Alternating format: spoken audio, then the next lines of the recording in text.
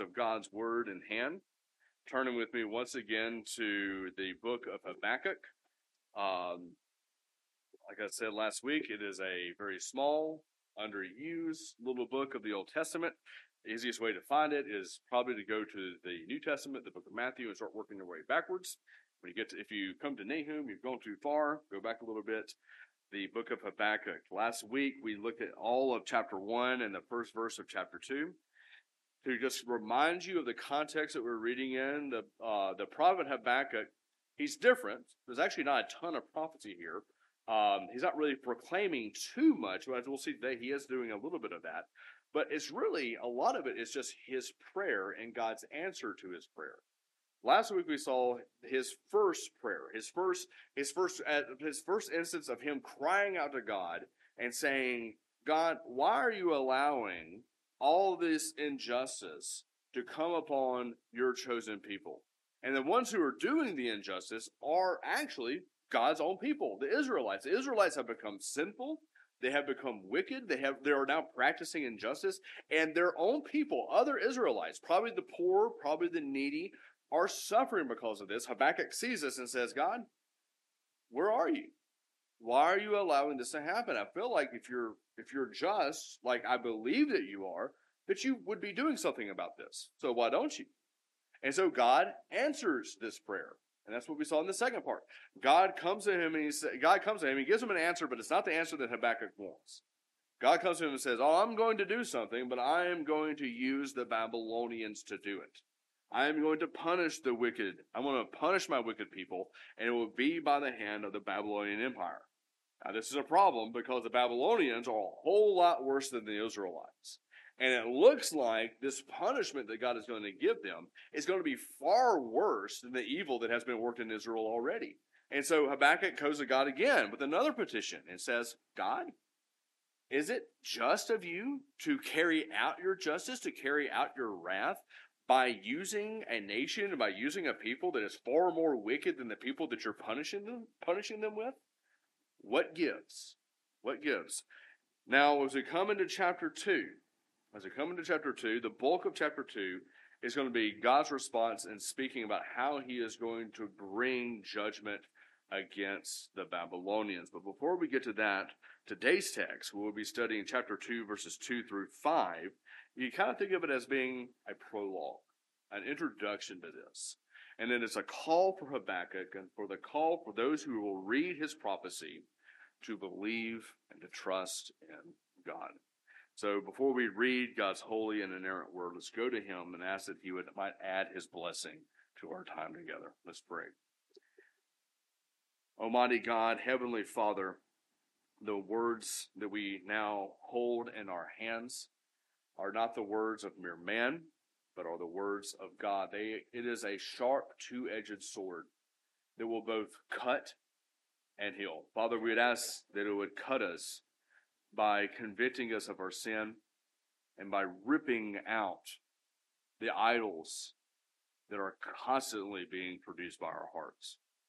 And Father, we ask that that wound might be immediately mended as the text testifies to your mercy toward us in Jesus Christ, who doesn't just merely forgive us of our sins, but empowers the Christian life, empowers us to put to death the deeds of the body.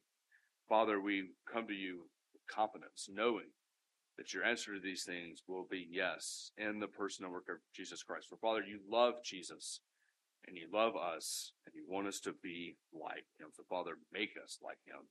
We'd ask that you would use your word in this sermon this morning to do so. It's in Jesus' name. Amen. So hear now the word of God from Habakkuk chapter 2, verses 2 through 5. And the Lord answered me, said, write the vision, make it plain on tablets, so he may run who reads it. For still the vision awaits its appointed time, and hastens to the end. It will not lie. If it seems slow, wait for it. It will surely come. It will not delay. Behold, his soul is puffed up. It is not upright within him, but the righteous shall live by faith.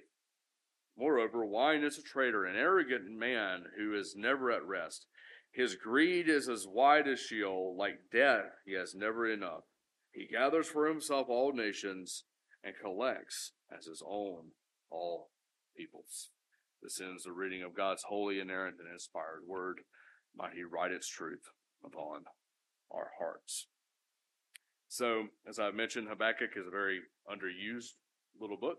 In fact, unless you're probably doing like a Bible reading plan that kind of takes you through the Bible in a year or in 2 years, there might be a good chance that maybe you've never even opened up the book of Habakkuk and have begun to read it. And because of that, as we go through the book and we read through it, a lot of it is not going to sound very familiar to you.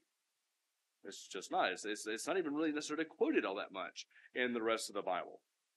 There's one glaring exception to this rule, and maybe you picked it out as we were reading through that there in verse 4. The words, "The righteous shall live by faith." And as we were reading that, we were thinking, why does that sound familiar? Why does that ring a bell? It's because it is quoted 3 times in the New Testament, and 3 very, very important parts. The first time it's quoted is going to be in the book of Romans in chapter 1. It's actually going to be part of Paul's theme statement for one of the most rich, doctrinally rich, and theologically just beautiful texts in the entire Bible. It is the theme statement of it. The righteous shall live by his faith. It's quoted again in Galatians 3 for a very similar reason, and then later on in Hebrews chapter 10. Now, I don't want to say that these 3 New Testament texts interpret Habakkuk chapter 2 verse 4 differently, but they do apply it in different ways. Next week, we're going to look at this text again, but we're going to apply it in the way that Paul applies it in Romans 1 and Romans 2 and see what role does faith have in the salvation of God's people. It's really going to be salvation by faith. But this morning, I want us to look at it and apply it in the way that Hebrews chapter 10 is going to apply it. And the reason I want to start off with this is because the context of the book of Hebrews, as we'll see, is going to be very, very, very similar to the context of the book of Habakkuk. In Habakkuk, you have Israelites who are suffering and who are going to become across more suffering. In the book of Hebrews, you have Jewish Christians who are suffering and are about to become under even more suffering. It's really the same context, just separated by hundreds of years. And so as we do this, as we look at this, what it is to live by faith, particularly how we live by faith in the midst of trials, suffering, and persecution. When we do this, I want us to look at it in 2 different parts following Habakkuk's outline. First of all, we're going to look at the character of the unbeliever, the character of or particularly unbelief, the character of unbelief. And then secondly, we'll look at the character of the righteous, the character of unbelief and the character of the righteous. Let's begin with the character of unbelief. One thing that I've noticed as I've been going through the book of Habakkuk is how many similarities there are between Habakkuk, our series in Habakkuk, and our series on the parable of the sower, and particularly what role faith plays in it. So here in verse 5, you look down there at the bottom of it, the bottom of verse 5. Let me read that for us again. It says, "Moreover, wine is a traitor, an arrogant man who is never at rest. His greed is as wide as Sheol. Like death, he has never enough. He gathers for himself all nations and collects as his own all peoples." Then at the beginning of verse 4, he says, "Behold, his soul is puffed up and is not upright within him." This is a description of the nation of Babylon. They are puffed up with pride. They are mighty. They are victorious. They're running through everybody. The Assyrian Empire that came before them, they go through them like butter. The Egyptians just south of them, they run through them like a hot knife through butter. And what chance does Israel have in actually doing this? They're puffed up. They're arrogant. They are prideful. But we can also apply this to us as individuals, particularly as it comes to our unbelief. And I say our unbelief because I'm not just speaking of unbelievers, those who have never confessed faith in Christ. I'm speaking of all of us. And whenever we sin, we are confessing some type of unbelief in God. We were confessing some type of idolatry. And so I don't want to paint with too broad of a brush here, but I think on almost every sense of someone rejecting the things of God, rejecting his gospel, rejecting his law, underneath it is a spirit of pride and a spirit of arrogance. So think back with me to our sermon series on the parable of the sower, particularly when we talked about in those who are like the path, who the word is sown, but it never really grows. These are the ones who, if you remember, just immediately reject the word of God offhand. And we went through really three ways that people just reject the word of God. The first way was apathy. People who hear the word of God, they hear the gospel, they hear that they're a sinner, they hear that they need grace, that grace is offered in the person and work of Jesus Christ. And then what do? They just say, nah, I don't really care. That doesn't really matter to me. Underneath that is a sense of pride and a sense of arrogance.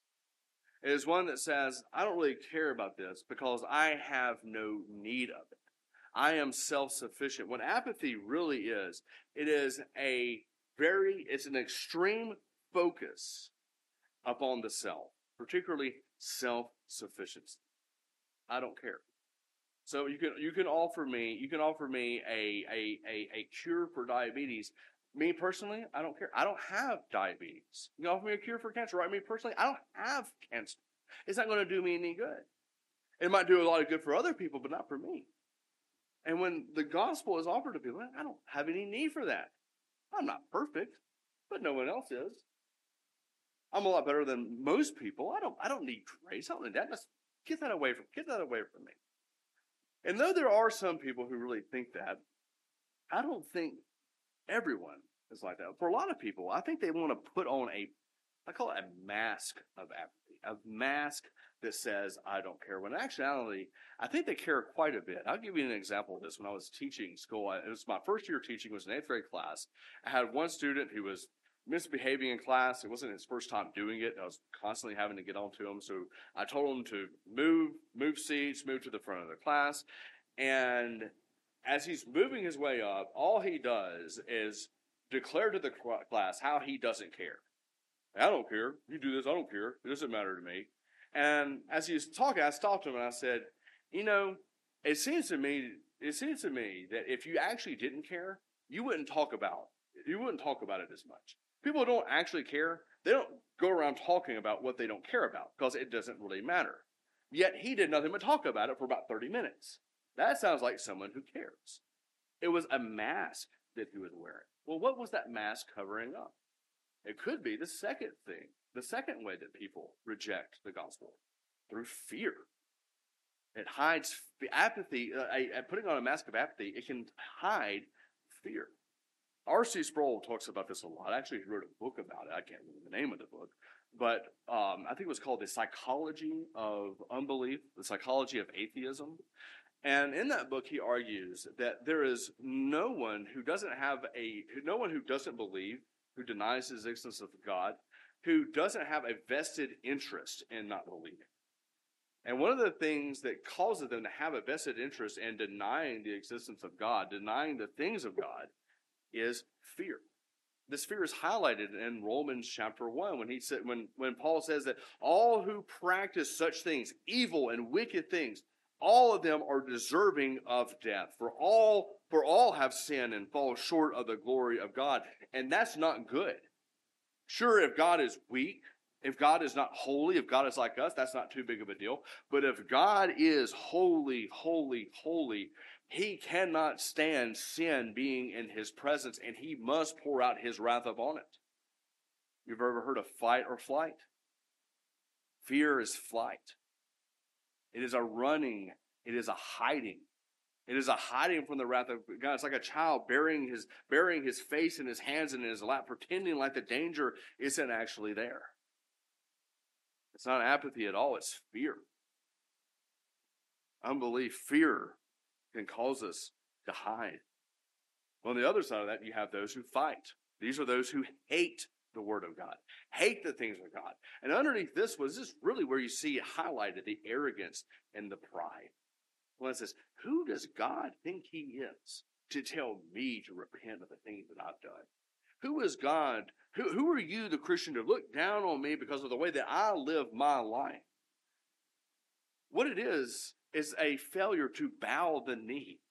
To say, I am sufficient totally in and of myself. I need nothing outside of myself, certainly to tell me how I am to live, to tell me the difference between good and evil. And they fight and war against the God of creation, the God who has made himself known in the things that have been created, and ultimately in his word and in the person of Jesus Christ.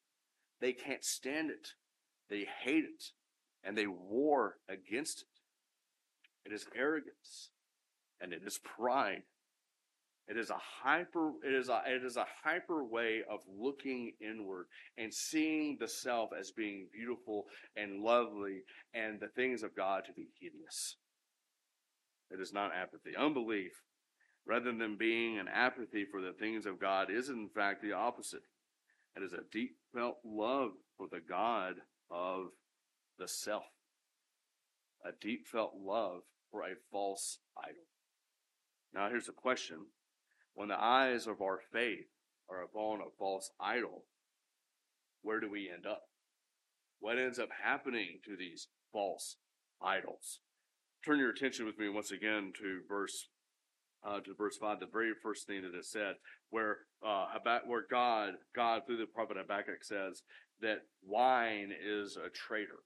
Now, there are some people who take that little passage and they interpret it as God outlawing the use of alcohol, the use of wine. I don't think that's it. If that is what the prophet is doing, how in the world are the Jews going to celebrate Passover? Wine was a very central part of that actual feast. I don't think that's what he's doing. And also in the context, it doesn't really make sense. I mean, Babylon's the bad guys. God has a lot of negative things to say about the Babylonians. And I'm sure that they were overcome with drunkenness, sexual promiscuity. But what he's driving the focus at is this sense of arrogance and pride. What does wine have to do with that? You can be like, can you be humble and enjoy a glass of wine? Well, yes, of course you can. So it doesn't even make sense in the context. So what exactly is he saying? The majority of commenters on this, and I think they're right here, by saying that wine is a traitor. Wine is a stand-in, is a personification of the spoils of war. When they go into a place, a nation, and they destroy it, they don't just destroy it and then move on about their business. No, they plunder it. They take the good of it and they become drunk on it. Essentially, what God through the prophet Habakkuk is saying is that the Babylonians have become drunk on their own victory. And it is ultimately going to be their victory and their false confidence in themselves that is going to lead to their downfall. Essentially, it's going to be decadence, decay. Remember what Habakkuk said in chapter 1, verse 11. He says of Babylon, they sweep by like the wind and go on, guilty men whose own might is their God. Now, here's the thing. Their own might is a false god. And the scriptures are very clear. False gods, false idols are dead. You know what dead things do? They rot and they decay. When our eyes are put upon false idols, as good and as beautiful as they might seem, that beauty, that loveliness is going to get old. And it's going to begin to rot. It's going to begin to decay. And then what's going to inevitably happen is that we're going to be left in your hands the rotting, disgusting corpse of whatever the God of your life was.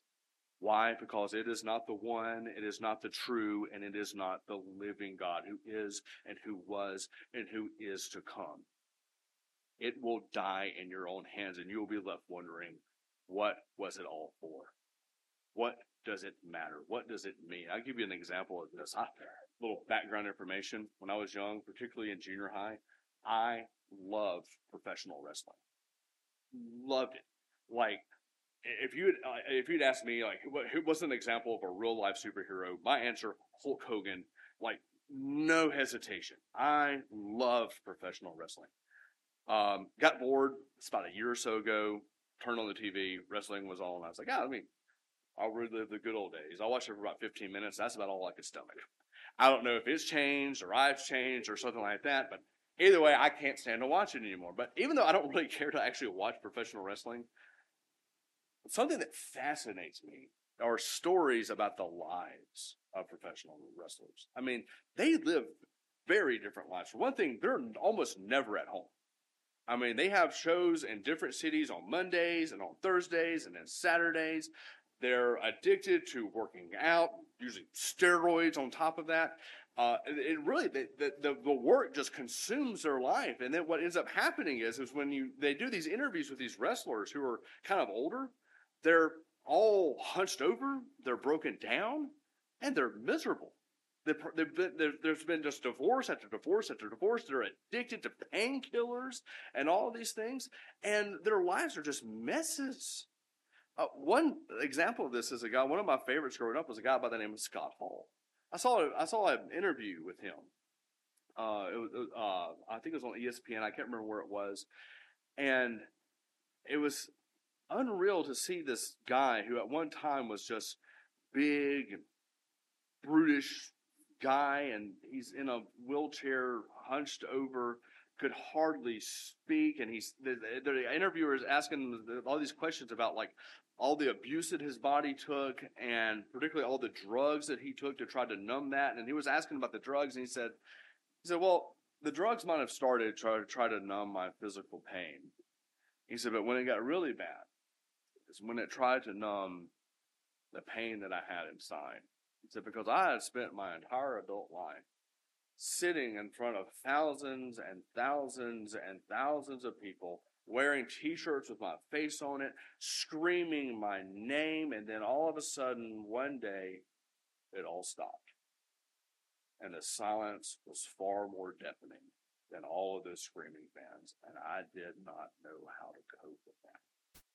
He had become addicted to that sense of pride. He had become addicted to his own idol. And now they're sitting in that wheelchair. He's there, left there with that rotting corpse of an idol, and he's wondering, what was it all for? That's obviously an extreme example. But no matter what your false idol is, well, your money, your job, how good of a mother you are, how good of a father you are, doesn't matter. Doesn't matter. One day, you'll be at the end, you'll be in the bed, and you'll be sitting there wondering, what was it all for? What good did it actually do? You'll be left with a rotting corpse, just like the Babylonians will be. Our faith must be placed into the God who is, who was, and who is to come. And this brings us to our next point. What is the character of the righteous? Habakkuk's answer to this question is fairly simple. Faith.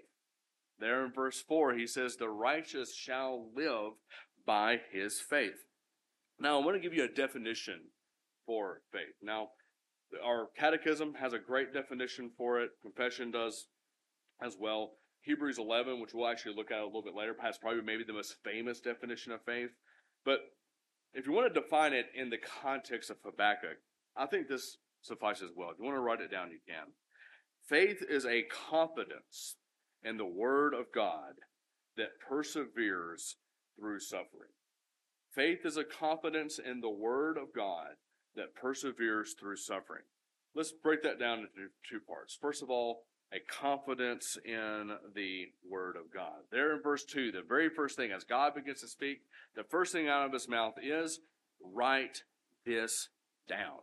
He's telling Habakkuk here, don't write this down for your own benefit. Put it on a Post-it note. Put it in your back pocket. Maybe you'll get back around to it just in case you forget that I said this.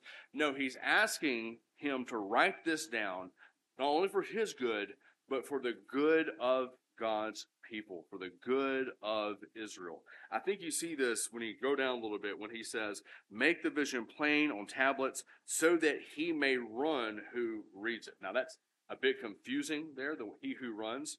I think an accurate interpretation of that is that he who runs is most likely a herald, a messenger, the bringer of the good news. You can think of it as being the preacher.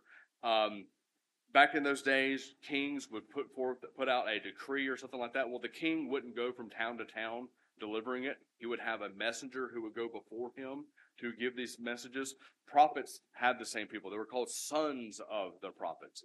I think that's probably who this is referencing to. It's like, write this down, put it on tablets, give it to your messenger, give it to your herald, and make sure that these words are in the ears of all of my people. Why? Because they need it. For the Christian, for that one who is in covenant with God, the Bible isn't just a privilege, passing fancy. It's something that you desperately need. It is the word of your Father to his children. And you know when you're going to need it the most? When you are in suffering. That's what the righteous in Israel are undergoing when this is being written. They're under the suffering of their former brothers, according to the flesh, their fellow Jews. Later on, they're going to be under even more suffering at the hands of the Babylonians. And God is saying to Habakkuk, write this down because they are going to need it. They're going to need it. Now, here's the thing, little point of application here. A lot of people, they will start reading their Bibles in the midst of suffering, when things get bad. I was talking to somebody a little while ago who was not really going through like suffering or pain or anything like that, but was going through a pretty stressful time in their lives, and said to kind of combat that, they had picked up their Bibles and had rededicated themselves to having a daily devotional time, a daily reading time in the Word of God. And I said, that's great. I'm glad that that's what this has done. Like anytime you have suffering or pain or stress in your life, if it drives you to the Word of God, then it was a blessing from the Holy Spirit. It was doing its job.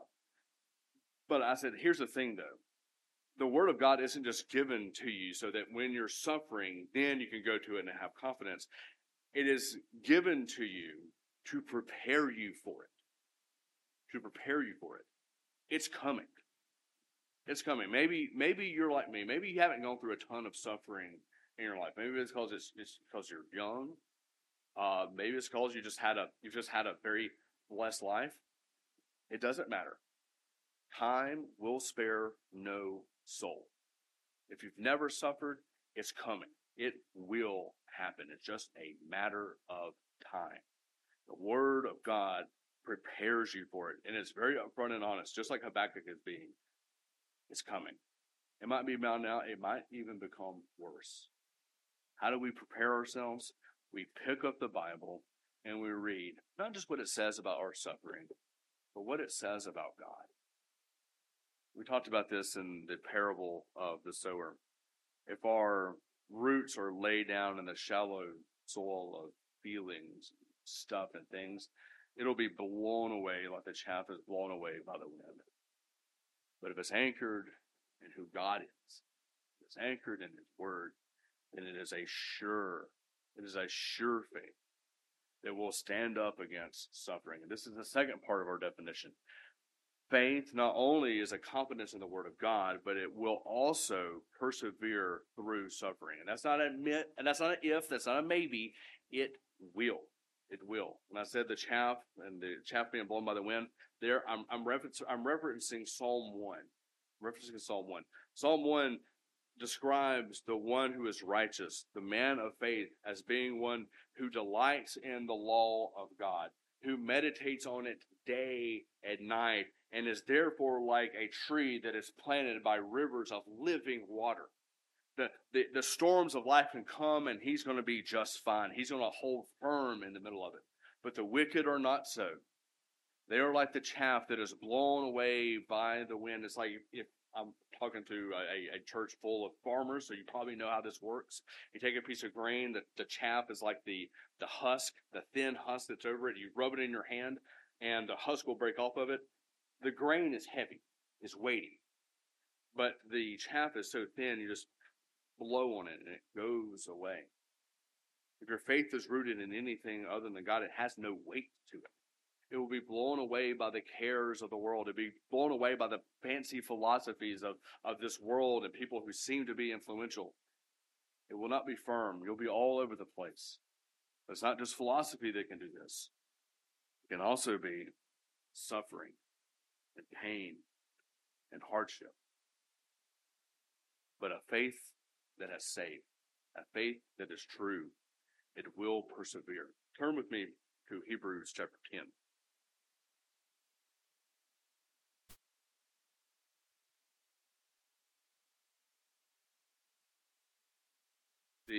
Before I read, the context of Hebrews is very, very similar to the book of Habakkuk. These are Jewish Christians who, as this is being written, are undergoing persecution and suffering at the hands of their Jewish brothers according to the flesh. This is who they're suffering. The book of Hebrews is also saying it's going to get worse. Because eventually, it's not just going to be the Jews who will be persecuting you. It's going to be the Gentiles as well. It's going to be the Romans. It's going to be Caesar who is going to be doing this. And when that happens, it's just going to multiply it exponentially. You think this is bad? Just wait. So they are suffering, and he is preparing them for more suffering. And here, when we come, Hebrews can be tough for us because sometimes we read it and we think, is the saying, once saved, always saved? Is it true? Because he seems to be talking about a lot about people leaving the church and leaving the faith. That is not what this book is designed to do. What he is doing here is through warnings, he is encouraging you to persevere in faith and reminding you of what you have in the person and work of Jesus Christ. You have a name that is above every other name. You have one who is higher than the angels, the one who angels bow down and worship. You have a great high priest and a great high priest, a great sacrifice that all the things of the Old Testament cannot hold up to. So he's begging the Jews, don't run back to them. Don't run back to them. Persevere. Why? Because faith must persevere. If it's not, it was never faith at all. As the apostle of love says, those who have left the faith prove that they were never of us. It might have looked like faith, but it was not the real thing. Let me read for you now. Hebrews chapter 10, beginning in verse 37. He says, "Yet a little while, and the coming one will come and will not delay. But my righteous one shall live by faith, and if he shrinks back, my soul has no pleasure in him. But we are not of those who shrink back and are destroyed, but of those who have faith and preserve their souls." What does faith do? Faith doesn't just lay hold to the righteousness and the work of Christ. It preserves the soul. When it is found, when it is located, when it is focused in on the work of Christ accomplished 2,000 years ago. A good way of looking at this that I've always found to be helpful is faith, although always moving forward, always moving for the goal, is always looking back. It is always looking at what Christ has done.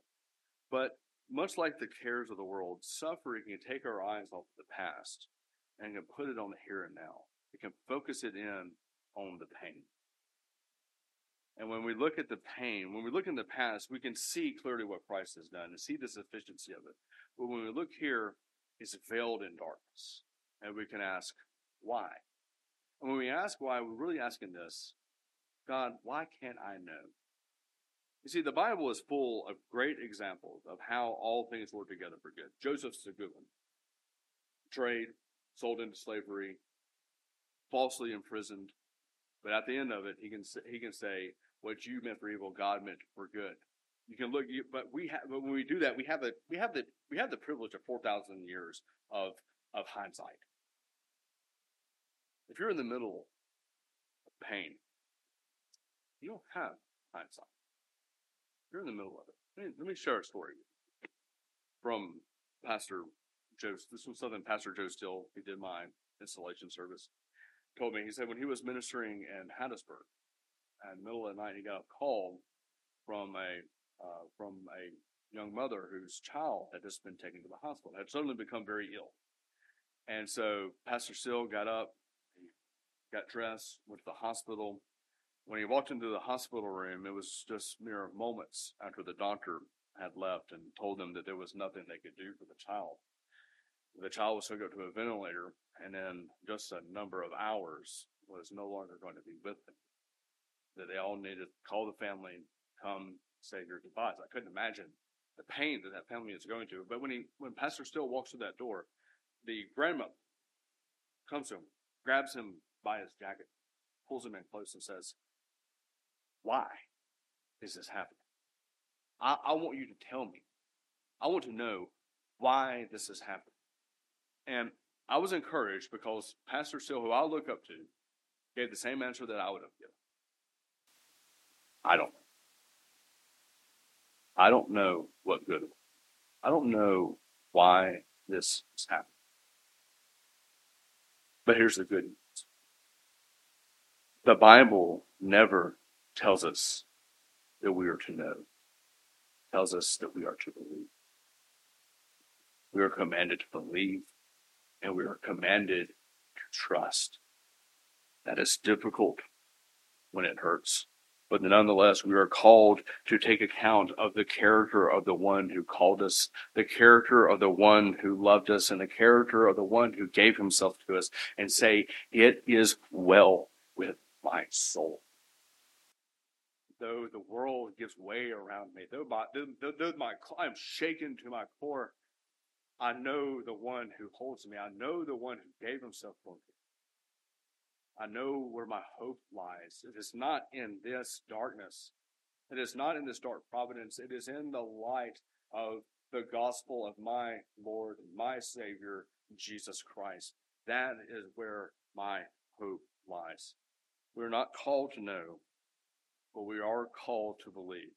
And so when we're in a situation like that, Lord, I hope I'm never in a situation like that. I hope none of us are ever in a situation like that.